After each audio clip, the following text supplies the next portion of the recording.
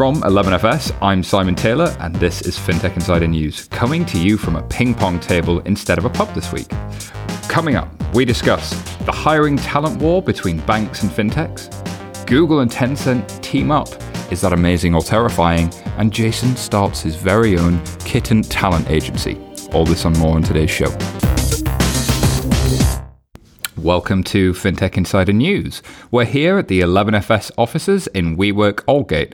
Not in the pub this week, although there are still some beverages available. I'm Simon Taylor, and I'm joined by my 11FS colleagues and co-hosts, Jason Bates and David Breer. How are you doing, guys? Super good. Like, this week has just gone by in a flash. I have no idea where it went. I think I'd actually have to look back through my diary to know what happened every day, because it's just been a blur. Yeah. Quite amazing. But looking forward to the weekend right now. I think some sleep would be good. How about you, Jay? I'm good. I'm feeling good today. I think it's taken about a week and a half or 2 weeks from Christmas to actually get back into some kind of rhythm. But I'm there. I'm in the zone. You got that zone. No hangry Jason from last week. It's mellow Jason this week. Mellow Jason. Well, I'm liking mellow Jason. I can get with this. Hangry Jason, we don't like that guy. It's what half a lager does to him. Half a lager makes Jason mellow. Enough about us. Let's introduce our guests. Making his FinTech Insider debut, we have Mr. Patrick Lane, banking editor at The Economist. Say hi, Patrick. How are you doing? Hi, Simon. Thanks very much. Yeah, thank you for having me, and I'm doing fine. Good. Well, we're excited to have you as well. And making a return, we have Sophie Winwood, who is the head of partnerships at Innovate Finance. Nice to have you back. How are you doing? Yeah, I'm good, thank you. Yeah, glad to be back too. You've got your global conference coming up. Is that coming together nicely? Yes, 19th and 20th of March. Little plug there. It's crazy, but it's really good. We've got a great lineup of speakers, and it's going to be a sort of fintech festival this year. So, very rock and roll. Yeah. Whilst we're on the subject of fintech festivals, let's move into some news. All right, first story in the news this week, submitted to our website, fintechinsidernews.com, by a friend of the show, Val Christensen. Banks and fintechs are apparently dueling in a war for talent. So anybody want to take a start on this one for me? David, maybe? Yeah, it's an interesting one. We're seeing, I guess, this trend being reversed a little bit. We're sort of seeing everybody disappearing from big banks to go to small players doing it. Does that story sound familiar to you, Simon? Leaving a big bank, going to do a smaller thing? No, maybe? I don't know where you got that from. Okay, no, I didn't. Oh, yeah, maybe. Yeah, so, me too. But I think what we're sort of seeing really is a bit of a reverse on some of those things. So, like, banks are putting up a bit of a fight, aren't they? And I don't mean that sort of stereotypical, hire one dude from Google and hope it changes the whole company thing. But this is actually really going into the engineering side of things and pulling people back a little bit. So I think it's interesting because it feels like I don't want to say the empire strikes back on this one really, but it does feel like the banks are maybe standing up for themselves a little bit more. Can they really do it though, given cash flow restrictions around, salary caps on what they're doing and just fundamentally the ways in which they go about producing things? Do we think they can really vie for the best talent? Yeah, I think it's an interesting question because banks do have that brand. People, when they're even kind of coming out of university, I don't know if it's still the case, but, the milk rounds, the banks, the consultancies, those are the guys that you're hearing about. But as fintech kind of is a lot more mature now, you've got bigger companies, like Go Cardless is hiring quite a lot of people, Lend Invest. So there are these jobs, and I think with us, I hate to that, with us millennials, it's the, brand and security versus that flexibility and being able to feel like you can kind of create your own career. And it's an interesting kind of battle. I think increasingly, though, is not just as consumer goods, but actually the company that you work for.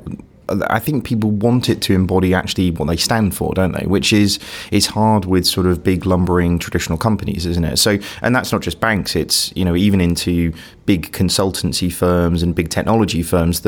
What you want your brand to represent is what you are as an individual. So it's the reason why I like Apple stuff is because I'm aluminium or something. I don't know, but it's do you know what I mean? I think it's a hard one, isn't it? Because it's what's the circle here? Do you have to change the culture of the company completely to then acquire the people you want, or can you buy the ones that you need? I'm thinking of like Man City metaphors back in like when they were buying random Brazilians, but it started the process. Do you know what I mean? It wasn't the fact that it was the end team. Brazilian football players and you can make any team good. And I think if you learn nothing from this podcast, it's that. So. Yeah.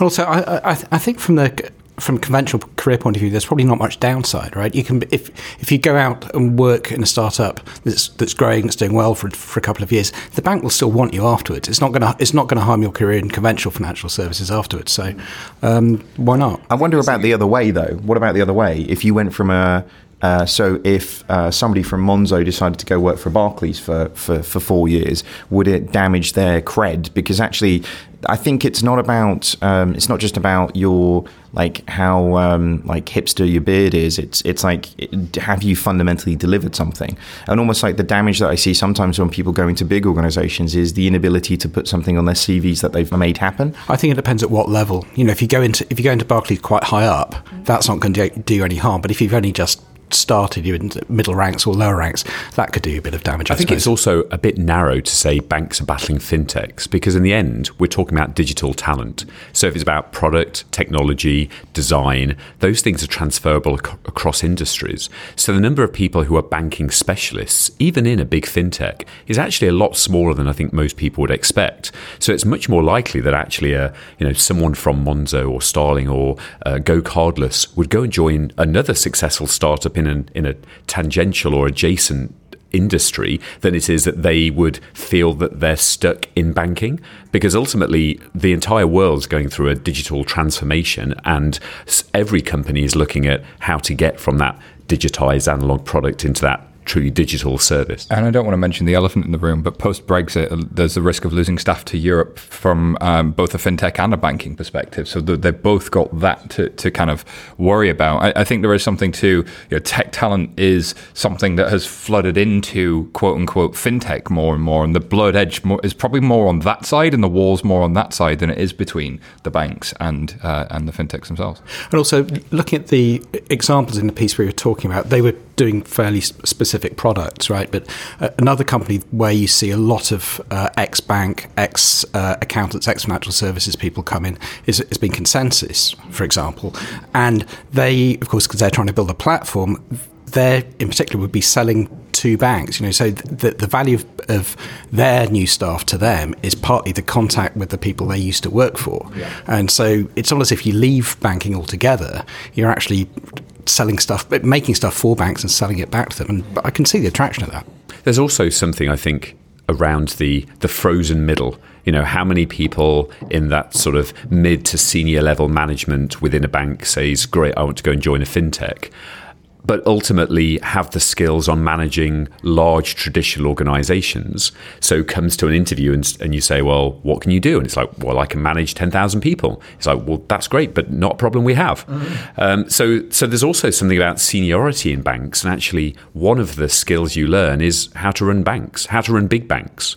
Therefore, does that translate across? Is that a transferable skill set into anything apart from big industry? Yeah, and I do think, though, that as fintech is maturing and you're seeing more B2B companies come to light, that even if you are managing a large bank, generally you're doing it in a specific department, and there will be a problem to be solved that you will need that domain expertise to then go out and start it. So I get that point that it is sort of, you're on a larger scale, but we do actually need these guys to jump out and start fintech companies. Otherwise, we're not going to get that. Well, and on that basis, on FT.com, a story submitted to FintechInsiderNews.com by Alex S. says that business schools have a problem with fintech. So the FT Global Alumni Survey looked into subjects taught according to the best and worst. Of course, finance shows up as top, as the best taught subject, with fintech 16 out of the 18 they surveyed.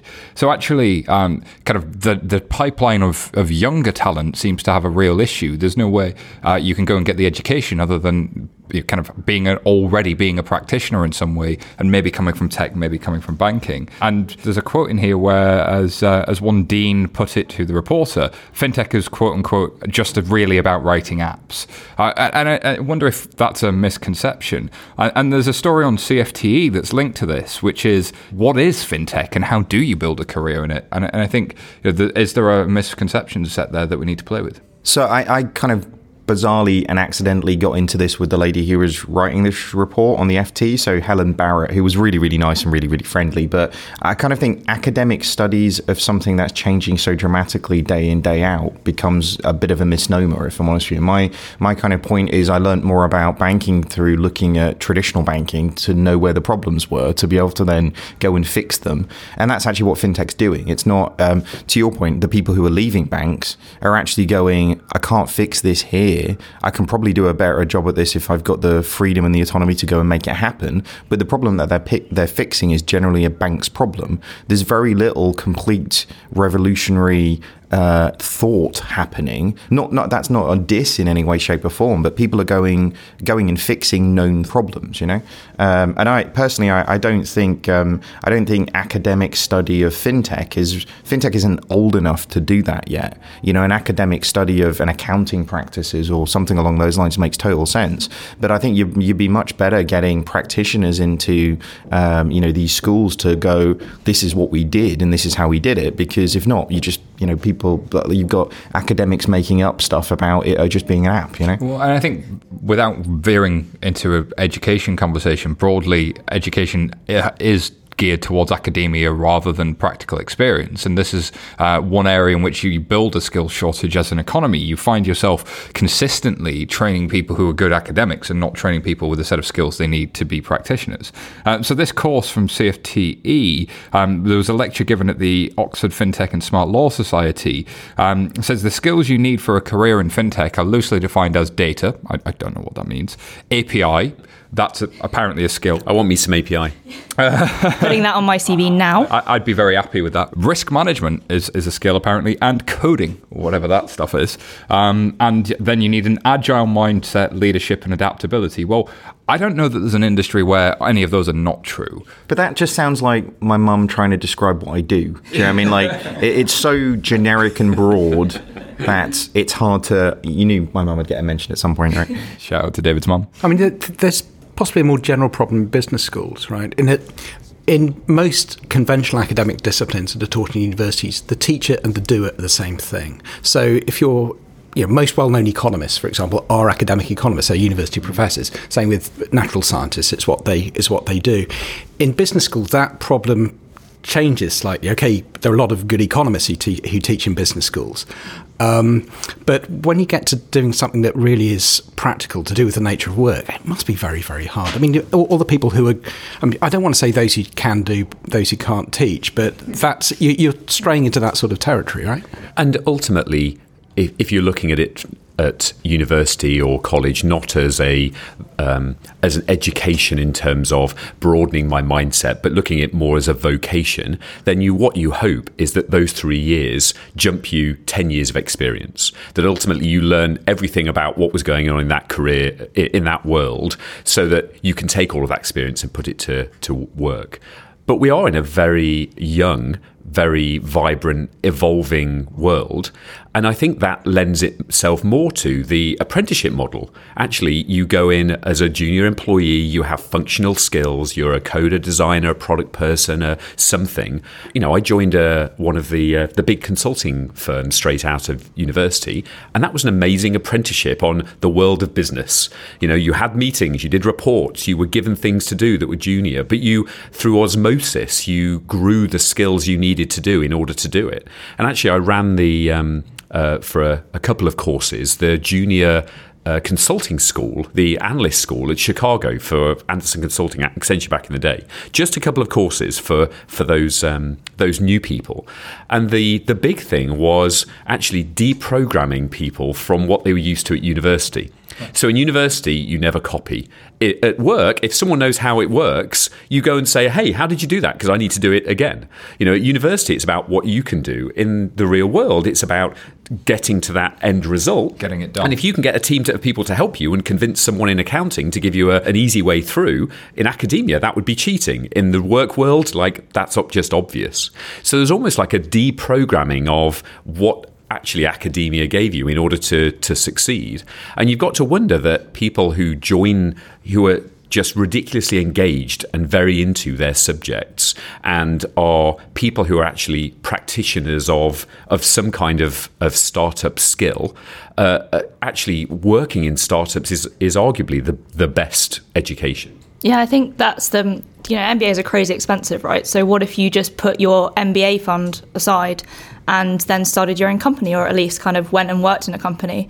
The other thing, which I think is quite interesting, and I just got accepted onto the Smartly program, which is a online MBA which you do in your own time. It's free, but it's all the same sort of principles. You come out at the end with an MBA. So it's like, how do you evolve this education along with the careers that you're hopefully going to go into? I think it's quite an interesting space that's going to play out. That's really interesting. I'll go and have a look at that. It sounds fascinating as what the curriculum and everything behind it is. I don't know where you're going to fit it in with everything you've got to do, but Sophie's busy. It's an interesting one to almost go I think it's hard because fintech's so sexy right now. Do you know what I mean? Like, it's like the cool thing everybody wants to leave a bank to go and do. So there's the risk that people just going and starting companies is just going to be like the long road to ruin. I think there's the realization that actually most SMEs fail. And it doesn't matter if they're a fintech one or a making cakes type thing, that most businesses actually do fail. So I think this sort of facade of this, entrepreneurial sort of standing on the front of the ship and everything's going to be wonderful because I'm an amazing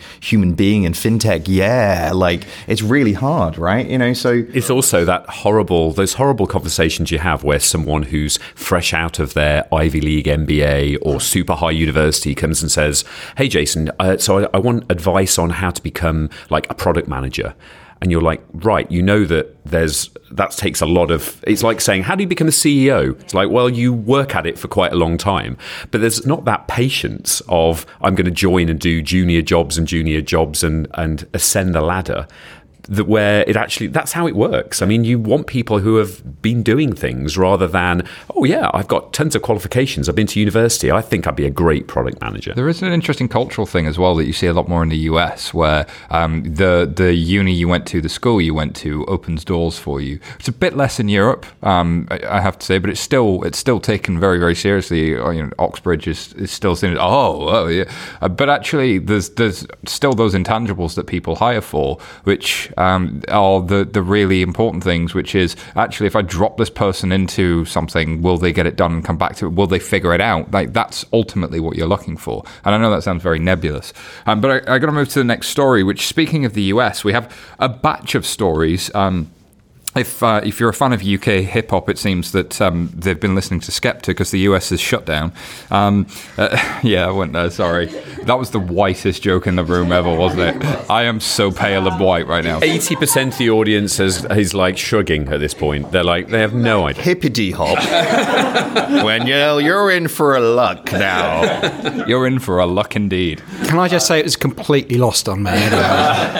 So the US government was officially shut down in a failure to meet official budget and approval dates, and they've had a whole bunch of departments close. But along with that political drama, there's also been a story from payments.com where US big banks have had some credit losses. So the big four US retail banks dealt with an almost 20% increase in credit card losses last year. Can you say financial crisis number 2, anyone?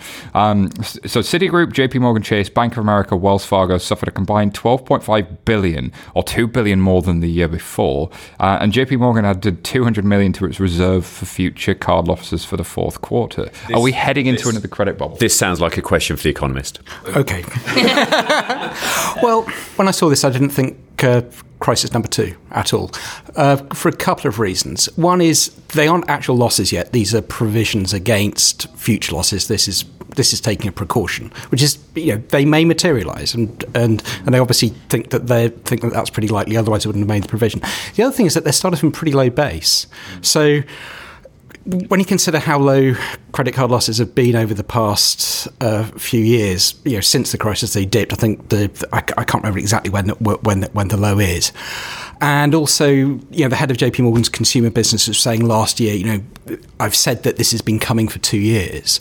And in the broader context, actually, US banks, aren't having too bad a time at all at the moment. I mean, but nowhere near where they were during the go-go years, but returns on equity are up to about 10%, which is, I think, for the first time since the crisis. Interest rates are rising. Rates are rising, so you see the net interest revenue from net interest is beginning to go up. Okay, they've got absolutely slammed in fixed income trading. Everyone knows that. And if you're Goldman Sachs in particular, well, everybody is obviously weeping for them. But Morgan, but you look at the way other people have come through this. Morgan Stanley, for example, by diversifying into wealth management, has done better. Its market capitalisation has just overtaken Goldman Sachs's for the first time in 10 years.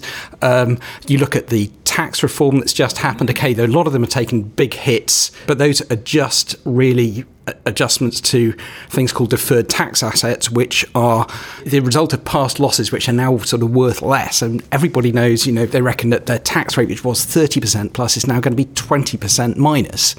But do you think the lower for longer interest rate environment is leading to consumer credit problems? Just because actually there's just so many offers at the moment, even in the UK, about transfer your thing over here, don't pay for it forever. Yeah, I think it has to. I think there are two reasons for that. One is just it obviously encourages people to load up on debt, which to some extent we've seen in the UK, certainly, also seeing in the US.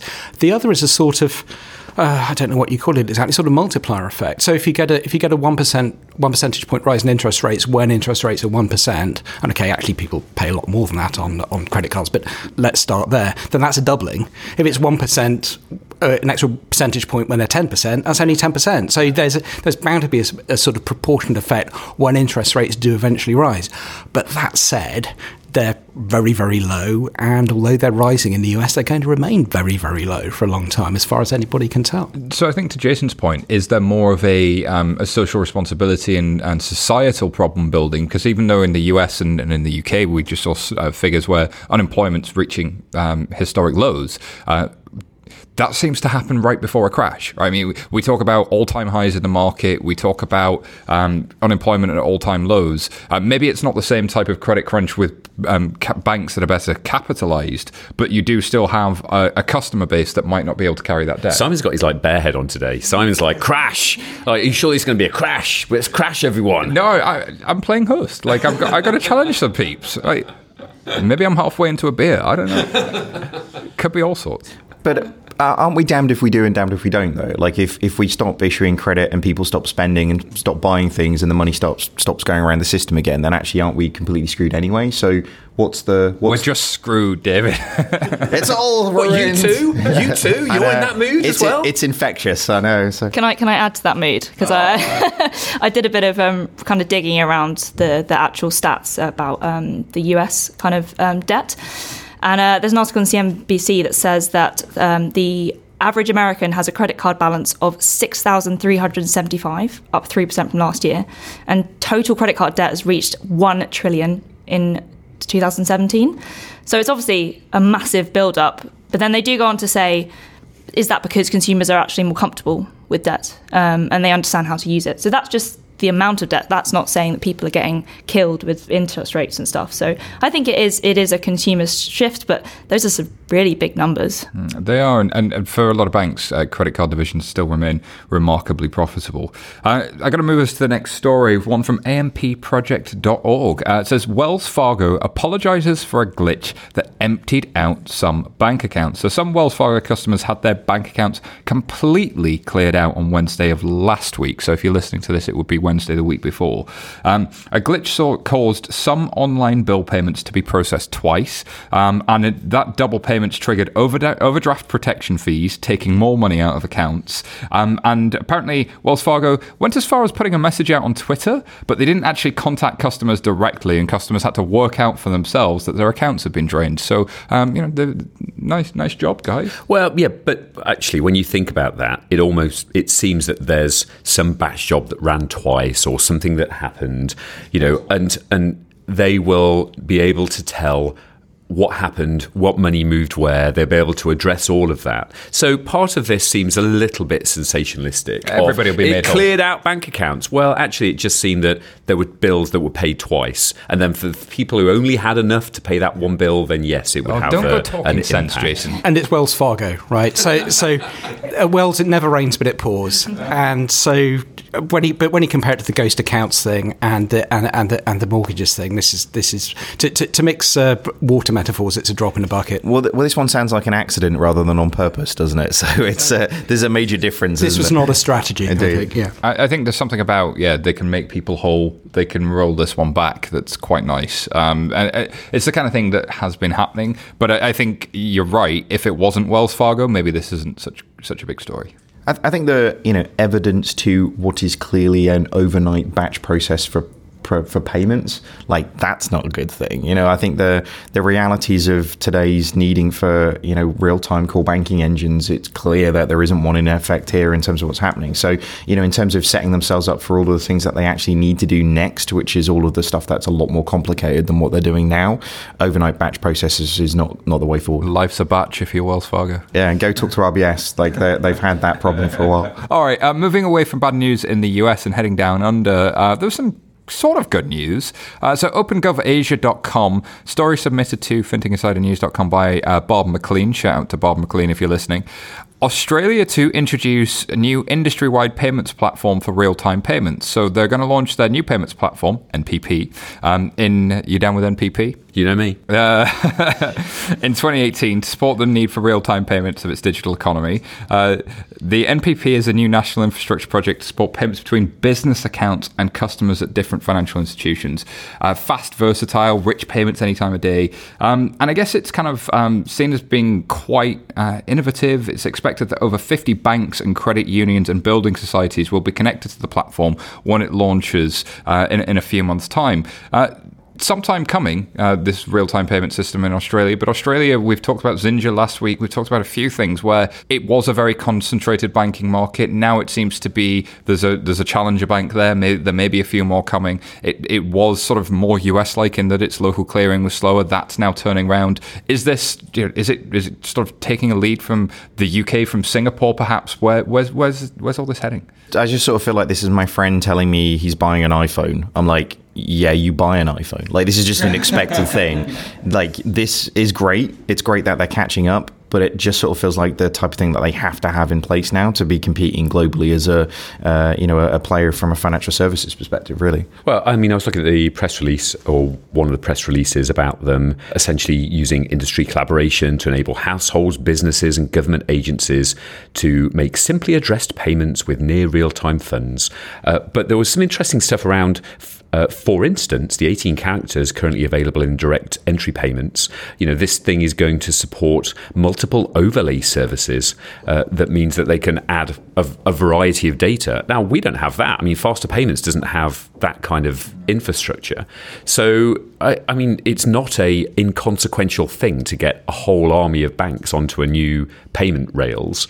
And equally, if they built it in a way that means that they can do all kinds of push-pull, modern payments, then that's got to be a good thing. It is, but I'll point out the words aims, expected.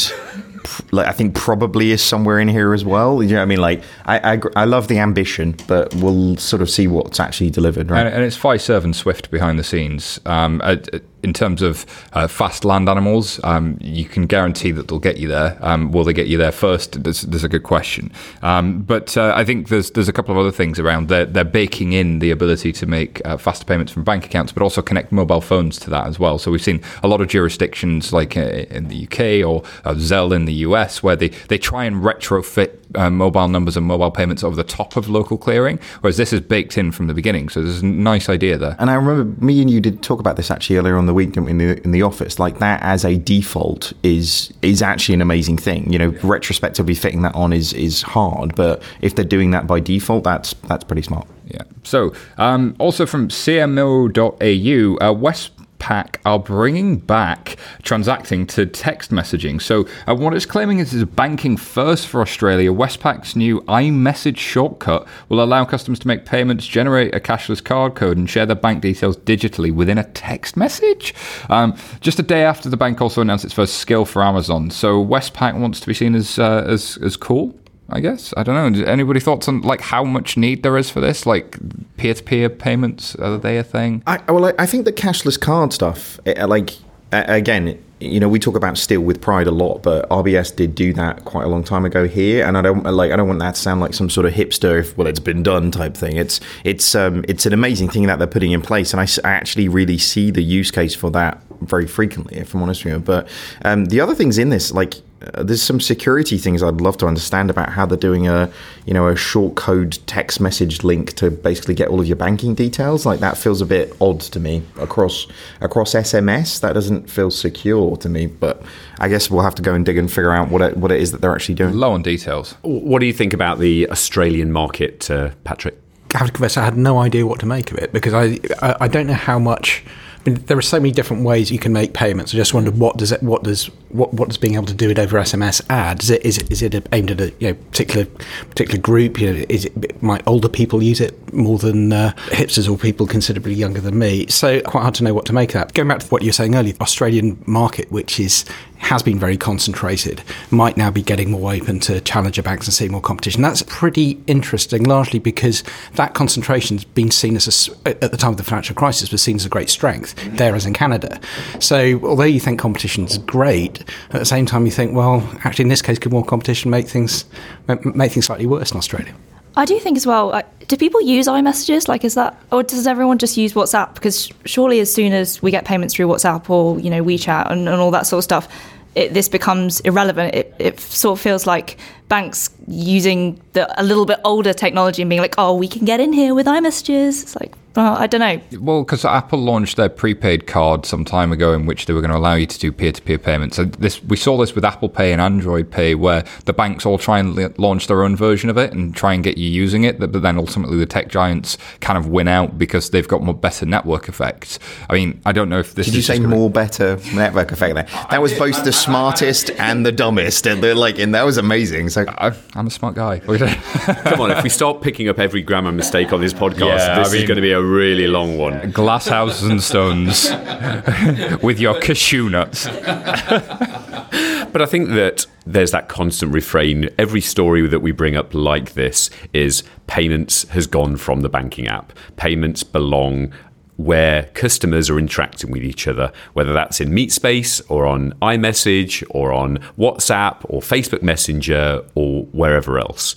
And ultimately, we're seeing people bring out new ways of sending those payments, those peer-to-peer payments, or you owe me this money, how do you get it to me, that make that easier, because who wants to remember an account number, sort code, IBAN, routing number, and everything else? So that stuff's moving, but what the channel is, I guess, depends on all kinds of demographics and marketplaces and the geographies that you're talking about. But I think that there's that general trend towards no one's sending money through their banking app anymore. You just need to make it easy for me to do it where I am. Completely. So as to where you are and the sort of the hint towards tech giants, it seems like Google and Tencent have teamed up. They've agreed to share patents in a global tech alliance. Axis of evil. That's all I'm saying. You can't see this, listeners, but I just glared at Jason like you wouldn't believe. So this comes from Bloomberg. Alphabet Inc. and Tencent Holdings Limited have agreed to share patents covering a range of products and technologies. The second and fifth largest companies in the world should allow Google to rebuild its presence in China after it withdrew from its search engine in 2010, and sharing AI software tools and ramping up an investment. And there's a quote from Mike Lee, who's Google's head of patents, which is, by working together on agreements such as this, tech companies can focus on building better products and services for their users. Holy ramifications for the tech industry and geopolitics. Like, wow. Somebody's trying to... there's so much going on here. Any thoughts? I wonder what was in it for Tencent. Yeah, you totally get it for Google, but I think Tencent probably got caught. I don't know. Well, you might think, hey, Google is is the world's leader in artificial intelligence. Everything from beating humans at Go to machine learning and the amount of data and everything that those guys have got.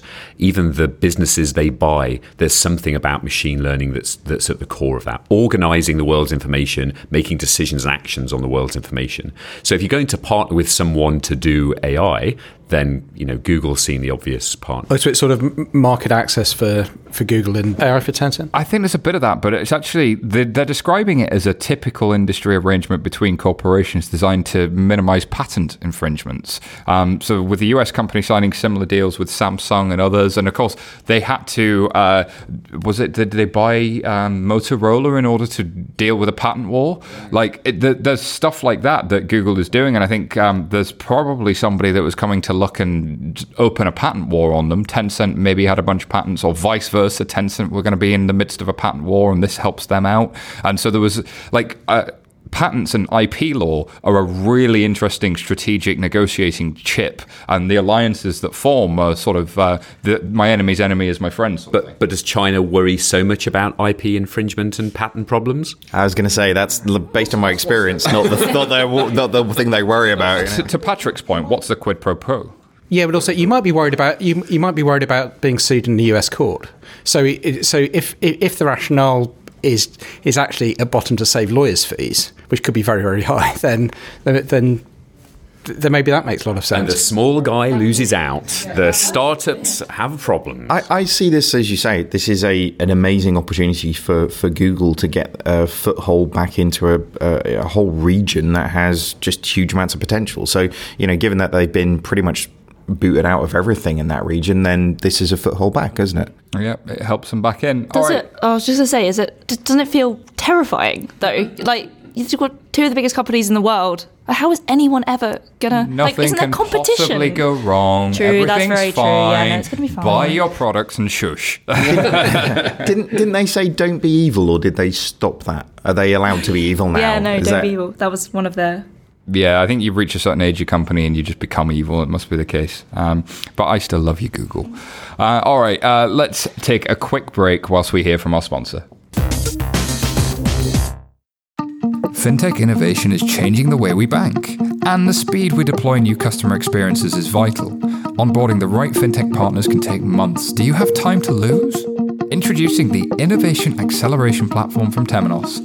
Test fintech solutions at speed with real data straight from the core banking system. With a yearly subscription, you can begin testing the same day and create new customer experiences in no time. For more details, visit marketplace.temenos.com. This episode is sponsored by TopTal, and to find out more about them, we spoke to Jeffrey, a TopTal consultant. What TopTal is doing is it's going out and it's finding the absolute top talent in each industry, whether it's designing, whether it's engineering, UX, UI, or in my case, in finance. And then what it's doing is turning around and offering our services, our collective knowledge to those entrepreneurs in need. Over the past 10, 12 years, I worked across 5 or 6 different industries, starting out in real estate, then in banking, moving into private equity and venture capital. I had worked for HSBC, for Morgan Stanley, and I can honestly say that interviews at both of those banks were far easier than at TopTal. And I really say that, although laughing, in all seriousness. So how do TopTal match clients and consultants? It turns out it isn't as simple as just matching them. The process is also rigorous. So I need to understand, what is your company? What do you do? Who are you and how did you come to the idea of this company, and really understand where this company is going? I'll then try to figure out what are your goals. But it's really an interview both ways. How are different points in my background applicable to this opportunity, to this job, to this engagement, and how am I going to help you solve for your goals? And again, from my perspective, if I feel that there's not much value I can add to you, the client, or to you, the potential client, I'm always upfront and will say that right away. I love TopTal as a platform. It really allows me as an individual to apply the skills and apply the information that I've gathered over the past over my career history and be able to help entrepreneurs. I think that that's something so visceral and so intimate because you are working with an entrepreneur who is building their company, right? For exclusive access to the top talent in designers, developers, and finance experts, visit toptal.com.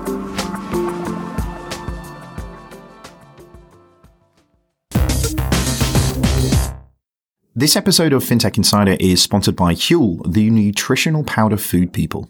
Jason and I absolutely love Huel. Often when we're super busy or literally have no time to eat, we still want to be healthy though, and Huel is really, really good for this. After the festive period of overindulgence aplenty, Huel gives me a quick, affordable alternative to grabbing yet another boring sandwich, or worse, skipping a meal entirely. It only takes about 30 seconds to make. Just throw a few scoops of the Huel powder into water and you've got a tasty, nutritious meal on the go, which has all of the essential vitamins and minerals I need to keep my energy levels high and stay on top of my game. There are so many different flavors and combinations to try, including a brand new one that they've sent us this week, the world's first nutritionally complete granola. Huel are completely transparent about the nutritional information of their products, so if you want to learn more, check out their website. Even better, to get your New Year's resolution going with a bang, we've got an exclusive £10 discount code just for you, our FinTech Insider listeners. Head over to my.huel, that's huel.com/fintech, enter your email and get a £10 discount code today. Huel have never done this one to anybody before, so get in there quick and get this before it's gone. Thanks, as always, to our sponsors. As a reminder, FinTech Insider is brought to you by 11FS. We build fully digital products and services for clients big and small. If you want to reach out to us, you can find us at 11fs.com, connect on Twitter at 11FS team, or drop us an email, hello@11fs.com. And don't forget, the 11 Media team who produce this podcast also produce InsurTech Insider, our new insurance show. Please subscribe now on iTunes or whatever your favorite podcast client No, is. iTunes. I think everyone uses Apple. Apple, iTunes. Screw you guys. Screw you all. The world No is one uses ending. The Google market's and the going to axis of crash. evil. Apple are dying. Just stop it. But subscribe to InsurTech Insider regardless. Whichever podcast client you're using. Like iTunes, you mean? He's at that 2-beer phase now. He gets petulant. He might be hungry. Just move on. Yeah, quite possibly hungry, Jason. What do you think about TransferWise and Finx having a partnership? Flink. Apparently it's Flinks. Having a partnership in Canada. This again comes from Bob McLean. Shout out, Bob. So they've powered an instant and account verification process. They're a financial data aggregator. They operate as a partner API, syncing financial apps with customers' banks to verify account information, transactions, and balances in real time. So have TransferWise just done a partnership? Is there anything else going on here of interest? Can we see? Well, I guess I've never heard of Flinks. I should put my hand up straight away and say they sound like an EY's Yodlee financial data aggregator that in some way uses either APIs or screen scraping in order to get banking data. So maybe there's not a lot of sort of news there. I think it's interesting as to where those players go in a PSD2 world and whether those players evolve in order to deliver additional services on top of financial services aggregation, or whether you just inevitably connect directly to banks in order to make that happen. But we're living in that in-between time at the moment where these guys are super important. If you want to offer this kind of service, and in a regulated environment where it's becoming it's accepted that end consumers should be able to access their data and use it in different ways, then arguably there's never been a stronger time for these guys to play and to build great products, although it is an interim solution while there's not the direct APIs in order to do that. I think there's something good about they're working with a local fintech provider here.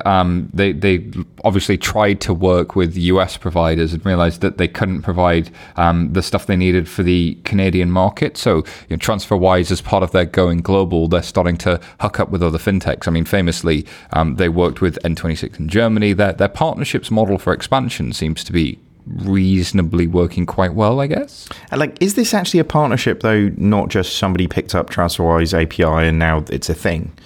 Like, it doesn't necessarily feel like it's a massive partnership. The bit that I kind of take out of this is a market that isn't renowned for actually showing any level of competition or traction from an innovation perspective, like Canada. Similar to what you were saying earlier on, Patrick, about Australia, we're now seeing stuff happening. I had the pleasure today, timing is perfect on all of these things, to be hanging out with 5 Canadian bank super senior folk, and I kind of feel like they're in a situation now where competition is a reality. Similar to the Australian market, you're seeing that the lack of competition has bred a level of kind of apathy of needing to really innovate and move things forwards. Whereas now, when competition is really sort of stepping up, it means that the banks in this market are having to react and really actually do things. I talk about the ability to do nothing, that has gone away in this market because new licenses are starting to be issued and new partnerships like this and new services to customers are actually being delivered. So this is a great, even if I don't fully understand what this is, just the fact that stuff is happening in Canada now is a big deal. Yeah, I think it's definitely Canada's coming on. It was never really on the fintech map before in terms of even like investment volume and deal values and stuff like that. But more and more, even in the last couple of months, you're seeing these stories, these startups, investment rounds going into Canada. I think 2018 is going to be a really interesting year for it. Well, that's with everyone from the US moving to Canada as well. Exactly. Yeah, and the skiing and the surfing. It's amazing how many of these things stem back to either a government or a regulatory sort of intervention to a certain degree. Because obviously there was a flurry of Canadian banking authorities do X or Y. I think particularly in the DLT space, they were pretty active, weren't they? And so there's a really big piece of work to do, KYC AML, amongst the big banks and with some technology partners, IBM and a company whose name I forget, but that's supported by a lot of the governmental institutions and regulators there. That's quite interesting. I don't know if it'll deliver anything, but the fact is it's a signal of intent. And I think regulation, at least noise, can spark things to happen. And seeing fintechs partner together to take on the big bad banks wherever we get to, it's quite fun to see. And if that sparks competition that creates wins for consumers or makes banks up their game, I'm all for it. It wouldn't be FinTech Insider without a PSD2 story. We got to do our PSD2 story submitted to fintechinsidernews.com by Val Christensen. This one comes from IB Times. 7 key facts about PSD2 that could cause some head scratching. PSD2's reach extends beyond EU member states was number 1. PSD2 has tightened its interpretation of commercial agents or limited networks exemptions, which could cause a problem for digital marketplaces and e-commerce platforms. No more card surcharges exempt for corporate cards. So what does that mean for Cover? Some interesting points there. Except for corporate cards. Except for corporate cards. So Cover are fine. That entire startup was suddenly panicked listening. It was like, oh my God. PSD2 just killed my business. Oh no, wait, Simon read his show notes wrong. It's hard reading things 2 beers in. PSD2 and the FCA's payment account regulations affect payment account functionality differently, and reinstating monthly statements. The FCA decreed these must be provided to customers in a durable medium. What on earth is that? The definition of a durable medium is any instrument which enables the payment of a service user to store information addressed personally to them in a way accessible for future reference and which allows the unchanged reproduction of the information stored. Holy bullshit wording. Like, what? What does that mean? There was a note that was talking about examples of durable mediums as given by the FCA, quite old school, and include printouts, CD-ROMs, DVDs.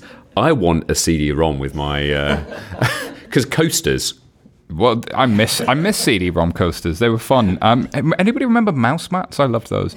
The you want your statement as a mouse mat. As a mouse mat every month. Wow. Was that just me? Like, pieces of paper were really good for optical mouses when they first came along. Maybe that's just me.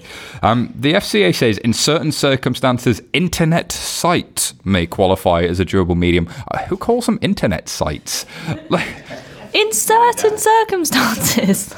Like, who wrote this crap?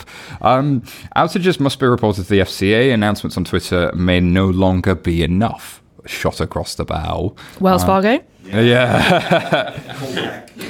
So I guess I think what IB Times have done here is uncover that PSD2 is a lot more than... PSD2 and open banking are almost quite separate subjects. A lot of what's going on inside the banks for PSD2 has much more to do with that list of stuff than it has anything to do with APIs or open banking. They're almost separate subjects.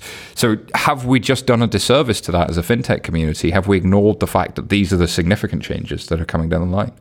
Did I ask a really dull question that you don't care about? PSD2 is a really interesting beast because it's so big. It affects so many different jurisdictions, geographies. There are so many people involved. It's that classic European government initiative, and who knows when it's going to be like implemented in a variety of different ways in a variety of different jurisdictions. I mean, I guess my hope is that Europe looks at open banking and the implementation entity and the CMA 9 and says, look, there's a working implementation here, there's a couple of iterations, and suddenly that spreads. But worst case scenario, everyone does it differently, everyone has little quirks, and actually companies like Yodlee and TrueLayer and all of those guys have to create connectors that then bring all of the sort of European bank stuff together. But PSD2 worries me.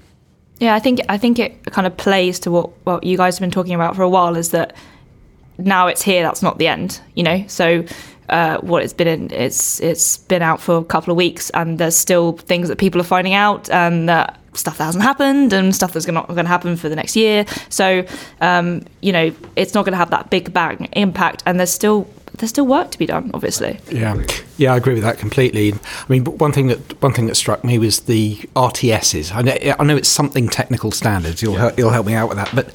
But the fact that they were only agreed on in November, and then they only go to the European Parliament in March, and then it could be another 18 months. You think, just a second, these are the rules of engagement between the technical standards. I completely see what you're saying. Like, the technical standards are so critical in any interoperability piece, and industry generally doesn't like when a regulator tries to set standards, because it's like, oh well, you're imposing standards upon me, surely the industry knows best. But I always found that argument a little hollow. If we've got to empower somebody to set a standard, and if we're going to have this stuff. But at least with the 9 banks in the UK, or the 9 big ones that you can get together to say, right, you guys, sort it out. They didn't go to and say every financial institution has to get together and organise this stuff. It's like, let's just pick the 9 ones with most market share and then say, between this smaller group, sort it out. Not a European-wide implementation, which surely is destined for to just go on and on and on. I mean, are we going to see the implementation across Europe? There was a story I saw earlier today where one of the Dutch authorities said that PSD2 implementations don't take into account the general data protection regulation. So the two are actually opposed with each other, which a lot of people have been saying for some time, which is the two almost oppose each other. To follow GDPR, you can't do PSD2. To follow PSD2, you can't do GDPR. Like, you can see why big banks look at this thing and scratch their heads when they've got a whole bunch of other regulations coming at them and a whole bunch of other things to deliver. They've got Basel III really starting to bite next year. You've got MiFID 2 that's really hit. You've had ring fencing hit. Like, my God, there's a lot going on from a regulatory perspective. But if you go back to episode 3 of FinTech Insider, I said that PSD2 was going to be a disappointment. I'm not surprised that it's going to be a disappointment for a little while longer. The fees stuff is the stuff that probably crossed over into the public consciousness a lot more. Open banking as a subject will probably be dining out on for the next 5 to 10 years. Well, we need something to talk about on the next 500 episodes. Oh, but we do have a good and finally story. This one was submitted to FinTech Insider News by Alex S. David, I'm just going to let you have this. Just go. It's kind of a random one. Like, I'm actually materially disappointed in myself that I didn't know you could buy this stuff on Amazon, given how much time I spent on Amazon. But this is a man who ordered a £3,000 Bitcoin gear online, and instead of actually being sent the Bitcoin miner, was sent a DVD of The Boss Baby. Which, like, I love that it's not just a DVD. It's a DVD of one of the worst movies ever made, according to humankind. Like, I've had to watch that with my 3-year-old about 15 times, and it grows on you. I'm just going to say it grows on you after a while. I think Rotten Tomatoes would disagree. But this guy is, sort of buddied up with about 4 or 5 of his friends and family to drum up the £3,150 apparently it was to do it. And after 2 months of going in backwards and forwards with Amazon, still hasn't had any sort of a refund or explanation. No, he did, because I followed up on that. Oh, he's got did it get now. his money back, but it's one of those great examples where he received a parcel, he signed for it, and then said, actually, no, I didn't get what I ordered. But of course, it would be very easy for him to actually have got what he ordered and then to query it. And of course, at something working at such massive scale as Amazon, how many of these queries do you think they get? And so you pull out this one small story of someone who ordered something totally different and very techie and got something way over here.